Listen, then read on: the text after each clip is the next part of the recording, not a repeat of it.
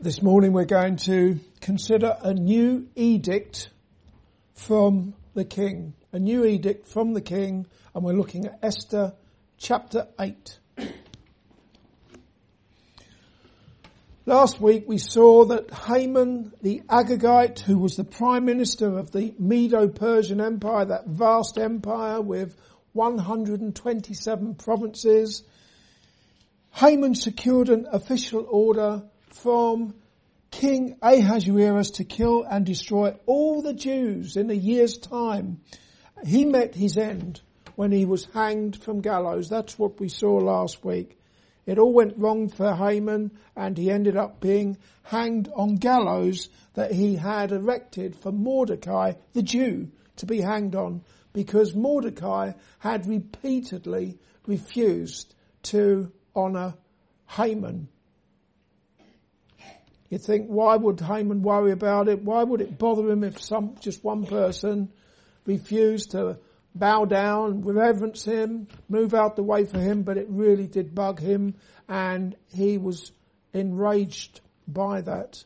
So not only did he want to kill Mordecai the Jew, he wanted to kill all the Jews, and he secured an official order from the king, written in the name of the king, sealed with the ring from the king's hand, to kill all the Jews in a year's time. Today we shall consider a new edict from King Ahasuerus. Let's have a look again at chapter 8 and verses 1 and 2. On that day did the king Ahasuerus give the house of Haman the Jew's enemy unto Esther the queen. And Mordecai came before the king, for Esther had told what he was unto her. And the king took off his ring, which he had taken from Haman, and gave it unto Mordecai. And Esther set Mordecai over the house of Haman. In these verses we see that now Haman is dead. King Ahasuerus, who gave the order for him to be hanged on the gallows, has given Haman's possessions to Queen Esther, and he has given Haman's important position in the empire to Mordecai. With regards to Haman and his possessions, back in chapter 5 and verse 11, Haman had bragged about the glory of his riches. He bragged to his wife, he bragged to his friends about all that he had. But now, having left the world as he came into it with absolutely nothing, like the rest of us will leave this world with nothing. I say that actually, and even as I say it, I correct myself. If you're a Christian, you leave this world with everything, don't you? Because you're going home to Jesus to be with him. So you don't leave with nothing at all. You leave this world with all spiritual blessings in Christ if you belong to him. But anyway, Haman, he left this world with absolutely nothing. And what used to be his house became the possession of Queen Esther, courtesy of her husband, King Ahasuerus, who gave Haman's possessions to her, his house and so on. As for Mordecai, Esther told the king about her relationship to him, that they were cousins, that he had brought her up as his daughter when her parents had died. And finally, about 5 years after Mordecai had foiled a plot to assassinate King Ahasuerus, finally we see now that he's being greatly rewarded. And to think he never even sought power and riches for himself. We don't see that anywhere in this book. Mordecai seeking to gain power in the empire. Nevertheless, Mordecai prospered materially and substantially in accordance with God's own purpose. Also, the ring that had been used to seal the fate of the Jews in that first edict was now the possession of Mordecai. That doesn't mean to say that God has promised this kind of outcome in the world for all his people. We see everything turning out rosy for Mordecai. But that's not always the case, far from it. Not all Christians receive promotions and special honours, that's for sure. In fact, some get fired because of their stand for Jesus and for righteousness, and others lose their lives for his sake. Even so, as has become abundantly clear in the book of Esther, God is sovereign over all things, and he works all things out for the good of them that love him and are called according to his purpose. Most of all, God works everything out for his glory. Let's have a look at verses 3 through to 6. And Esther spake yet again before the king, and fell down at his feet, and besought him with tears to put away the mischief of Haman the Agagite, and his device that he had devised against the Jews. Then the king held out the golden scepter towards Esther. So Esther arose and stood before the king, and said, If it please the king, and if I have found favour in his sight, and the thing seem right before the king, and I be pleasing in his eyes, let it be written to reverse the letters devised by Haman the son of Hammedatha the Agagite, which he wrote to destroy the Jews which are in all the king's provinces. For how can I endure to see the evil that shall come unto my people? Or how can I endure to see the destruction of my kindred? There was still the matter of the official order to destroy the Jews, that first official order, to destroy all the Jews in all the 127 provinces of the empire. Even though the wicked Haman was dead, that edict that had been written in the king's name and sealed with the king's ring was still in force. Therefore, Queen Esther, on her knees and with tears in her eyes, continued to plead with the king on behalf of her people, the Jews. Clearly, Queen Esther was constrained by a love and a concern for her kindred, for her to continue to plead for them. How could she enjoy her privileged position when her people were still under sentence of death? As she said in verse 6, For how can I endure to see the evil that shall come unto my people? In other words, how can I endure seeing the destruction of my kindred?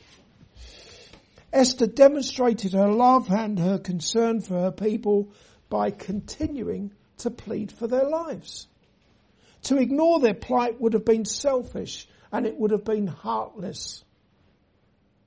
Being selfish and heartless, actually it comes naturally to sinful people.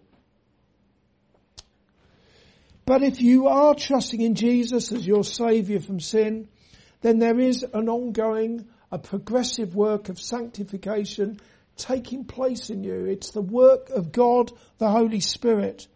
God is working in you to will and to do of his good pleasure, and not to do of your selfish good pleasure. Consequently, you will no doubt bring forth fruit of the Spirit, the first of which is love. In fact, as a Christian, the love of God is shed abroad. It is poured out in your heart by the Holy Ghost, which is given to you. There's no mites or anything about it. It is. The love of God is shed abroad in your heart by the Holy Spirit if you belong to Jesus. Therefore, far from being selfish, as a Christian, your concern will be for others, and your inclination will be to pray for the deliverance of your people, as Esther did. As a Christian, you will be burdened to pray for your family, and more broadly, to pray for this wicked nation that we live in, that people would repent and receive forgiveness of their sins through faith in the Lord Jesus Christ. That will be your burden, praying that people would turn from their evil ways, that they would repent, and that they would receive Jesus as their Saviour. If God has graciously and mercifully stretched out his golden scepter of mercy towards you and saved you from your sins, then how can you not with tears plead for others, including your family, your friends, and others who are in darkness and under condemnation, as you once were? Let's have a look at verse 11.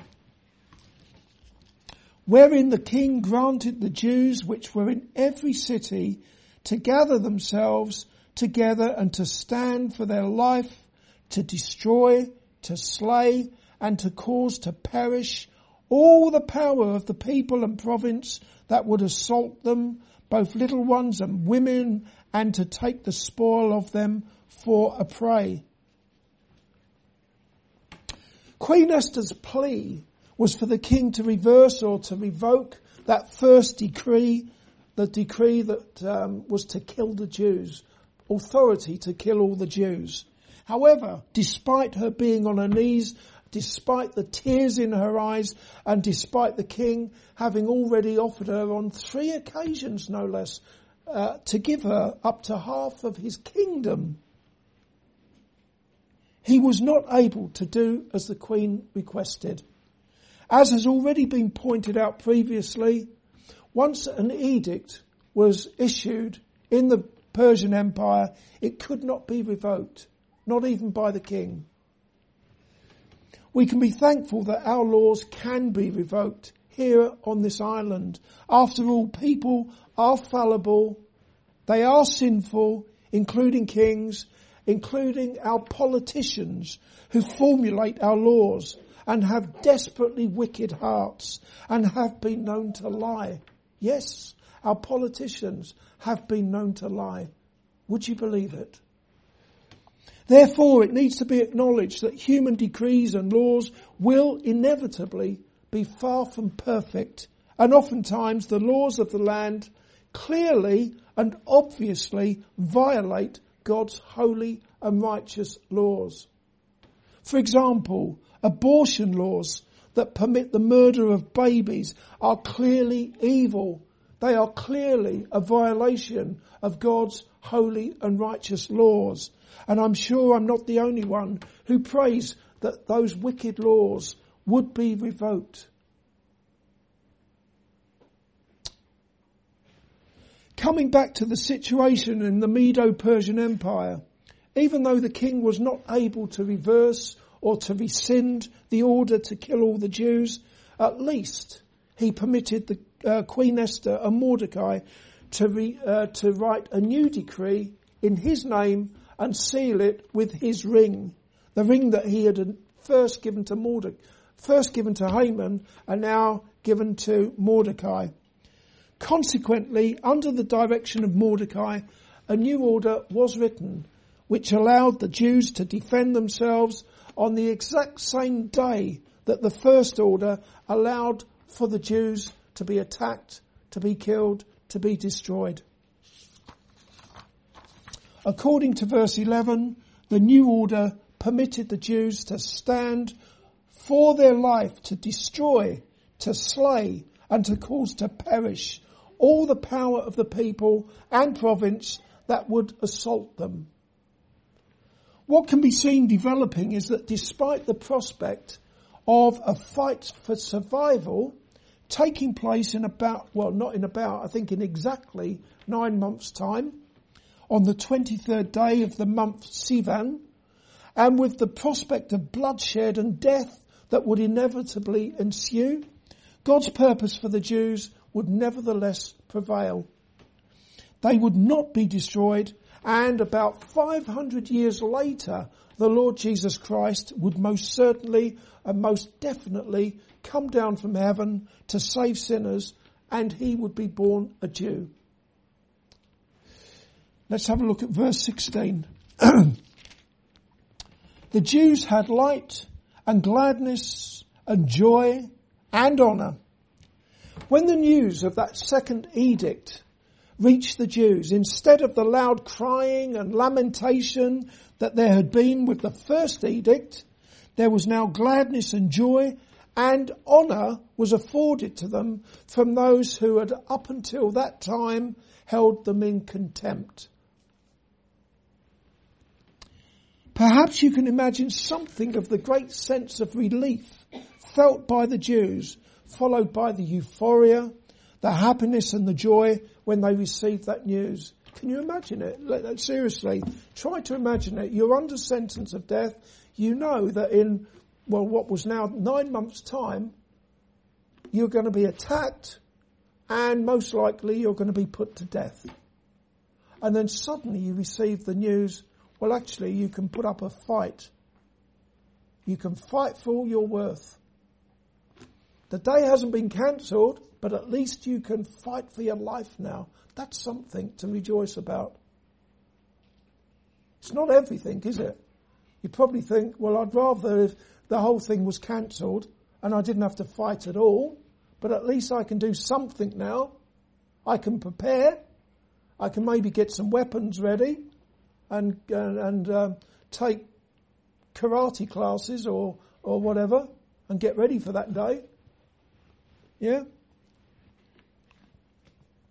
However, as great as that news must have been to them, infinitely greater, and I mean this, infinitely greater, must surely be the good news of the Lord Jesus Christ. I want to emphasise this because I'm sure even the Christians in here don't realise that the good news of Jesus is infinitely greater than that second edict. Because it speaks of the incarnate Son of God becoming obedient unto death, even the death of the cross, for all who trust in him. That is good news. It speaks of God's holy laws no longer condemning you to hell and everlasting destruction if Jesus is your saviour from sin. Wonderful news, that is. And that is because if you are a Christian, Jesus was wounded for your transgressions on that cross. He was bruised for your iniquities. The Lord have laid on him your iniquity. And with his stripes you are healed. Jesus has brought you peace and reconciliation with God by the blood of his cross. Peace with God. What more could you ask for? We all have to stand before God.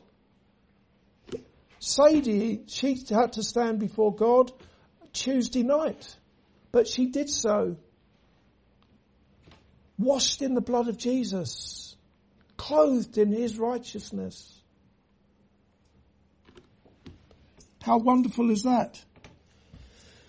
You now stand before God holy and without blame, having been washed, cleansed even now. Each one of you, if you're trusting in Christ. And you have every assurance that when you die, you will go to be with Jesus forevermore. So it really doesn't matter that much what happens to you in this world.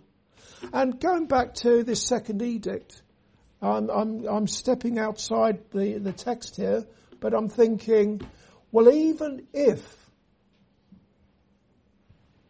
the whole thing had been cancelled and the king was able to issue an order, no one touched the Jews. That first edict, I've cancelled it. Wonderful, wonderful. You thought euphoria there would have been. Even that is not the same and is nowhere near as good as the good news of Jesus. There's no news in this world. I think that's what I'm getting at. No matter what news, good news there is in the world, it doesn't even begin to compare with the good news of the Lord Jesus Christ coming into this world to save sinners. Nothing to compare. The news that the Jews in the Persian Empire received was undoubtedly great and well worth celebrating, even though they still had to fight for their lives. But surely, if you're a Christian, you can appreciate just how wonderful the good news of Jesus is. So don't keep it to yourself. Why would you want to keep that news to yourself? You know, I guess if someone won the lottery, if someone does the lottery and they win the lottery, are they going to keep that to themselves? Or anything. You can think of all sorts of things that you'd want to share with people. How much more so the gospel of the Lord Jesus Christ? And the joy that should give you as a Christian, that you have been reconciled to God, that God is your Father, Jesus your Saviour. That should fill you with joy. It's not for nothing. The Apostle Paul said, rejoice in the Lord always. And again I say, rejoice. I reckon the king in this book of Esther, he was exaggerating somewhat when he promised to give, when he said he would give the queen up to half his kingdom. I don't really believe he meant it. That was the language of exaggeration. But I don't believe that Paul was exaggerating when he said, rejoice in the Lord always. And again, I say rejoice.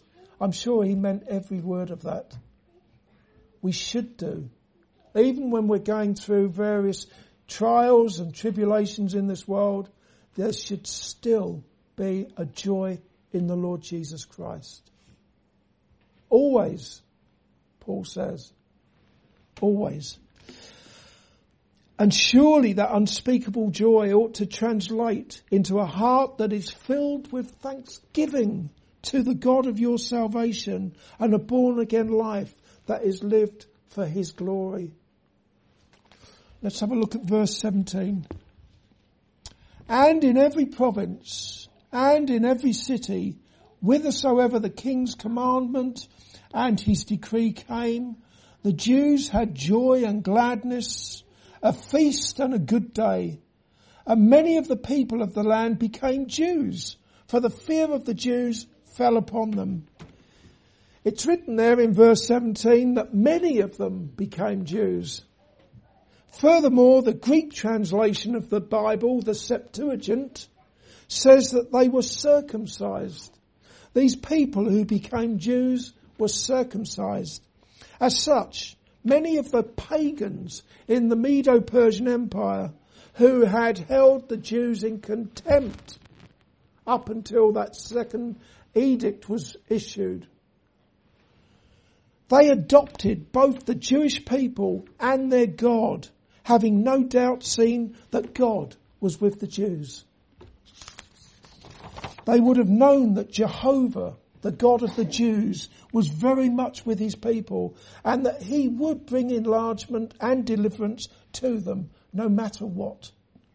By now they could see that. They would no doubt have echoed the words of the harlot Rahab in Jericho, who 1,000 years earlier said to 2 Israelite spies, the Lord your God, he is God in heaven above and in earth beneath. As the Lord graciously brought them into the commonwealth of Israel and into faith with him, those pagans who adopted the Jewish religion would have been like Ruth the Moabitess, who in Ruth chapter 1 verse 16 said to her mother-in-law, thy people shall be my people and thy God my God. And all of that would have been in line with prophecy. For it is written in Zechariah chapter 8 verse 23, 10 men shall take hold out of all languages of all of the nations, even shall take hold of the skirt of him that is a Jew, saying, we will go with you, for we have heard that God is with you. We'll have some applications now. Even now, God is pleased to use his people. Not the Jews of old. He is pleased to use born-again Christians to attract sinners to the Lord Jesus Christ. As such, all you Christians are to be lights, shining bright for your Saviour in this dark world of sin. And people will see it. They will see that God is with you. By the way, that inevitably means shining a light on the sins of those people and on their need to be reconciled to a sin-hating God through faith in the Son of God, the Lord Jesus Christ. It's no good just being a wonderful person or trying to be a wonderful person each day, because you know as well as I do, it doesn't always happen. Some days are better than others. You need to talk to people. Talk to them about Jesus. Tell them the good news of Christ coming into this world to save sinners. People who are in spiritual darkness and without the hope of glory ought to be affected by your conduct, your godly conversation, and the heavenly hope that you have. And they hear about from you. And in accordance with God's purpose, some of them may well say to you, your people shall be my people, and your God, my God. As they receive Jesus as their Saviour from sin, and they believe on his name. Do you think I'm exaggerating? Then think back to those dear Christians whom God used when he brought you to saving faith in Jesus. People who are very special in your life, who were God's instruments in bringing you to the Saviour. Pray that God might be pleased to use you as his instrument for the salvation of helpless and hopeless sinners. Coming back to Haman now, a fight for survival by the Jews may well have been avoided had Haman changed direction and had he not pursued his evil campaign against the Jews. But he didn't change his track, the direction that he was on. He remained on a path that would lead him to destruction. He lost his life at the gallows, and later on the Jews would successfully defend themselves according to God's purpose. But you know what? Even Christians can be too stubborn to admit that they've got it wrong, too proud to just say sorry. What often follows is misery for themselves and for others. Therefore, dear Christian, be under no illusion. You can be the same as that wicked man Haman if you're not careful, fighting God by going against his will. And yes, I'm talking to Christians. You can go against his will with the result that what God has decreed will nevertheless prevail, even though your rebellion may well result in misery for others and yourself. You need to guard against that happening by prostrating yourself before the throne of God on a regular basis. If you're anything like me, it won't be once in a blue moon.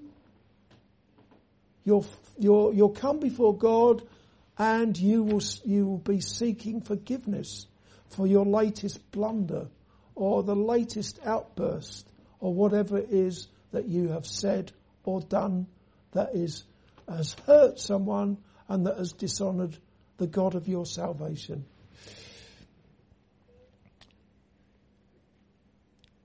In other words, you will be looking, as a Christian, you will be looking to God to deliver you from evil.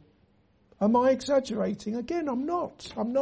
What is it that Jesus taught his disciples to pray? Deliver us from evil. He was teaching Christians to pray, deliver us from evil. It's amazing to think that there are people who claim to have acknowledged their sin. They claim to have shown repentance towards God. They profess to have sought forgiveness and to have received Jesus as their Saviour from sin.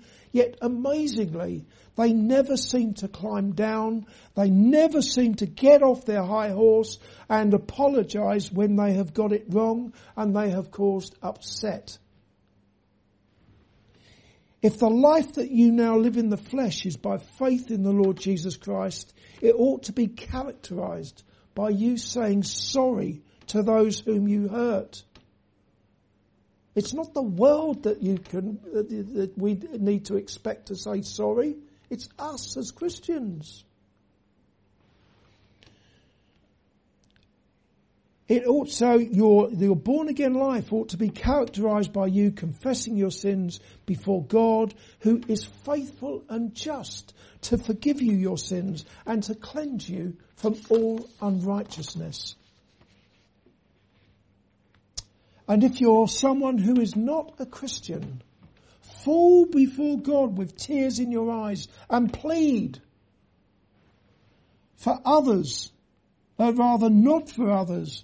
Queen Esther, she pleaded for others. She pleaded for her kindred. But if you're not a Christian, plead for yourself. Pray that God would deliver you from the path that you are presently on, a path that dishonours God, that causes pain, and that will result in the destruction of your body and your soul in hell.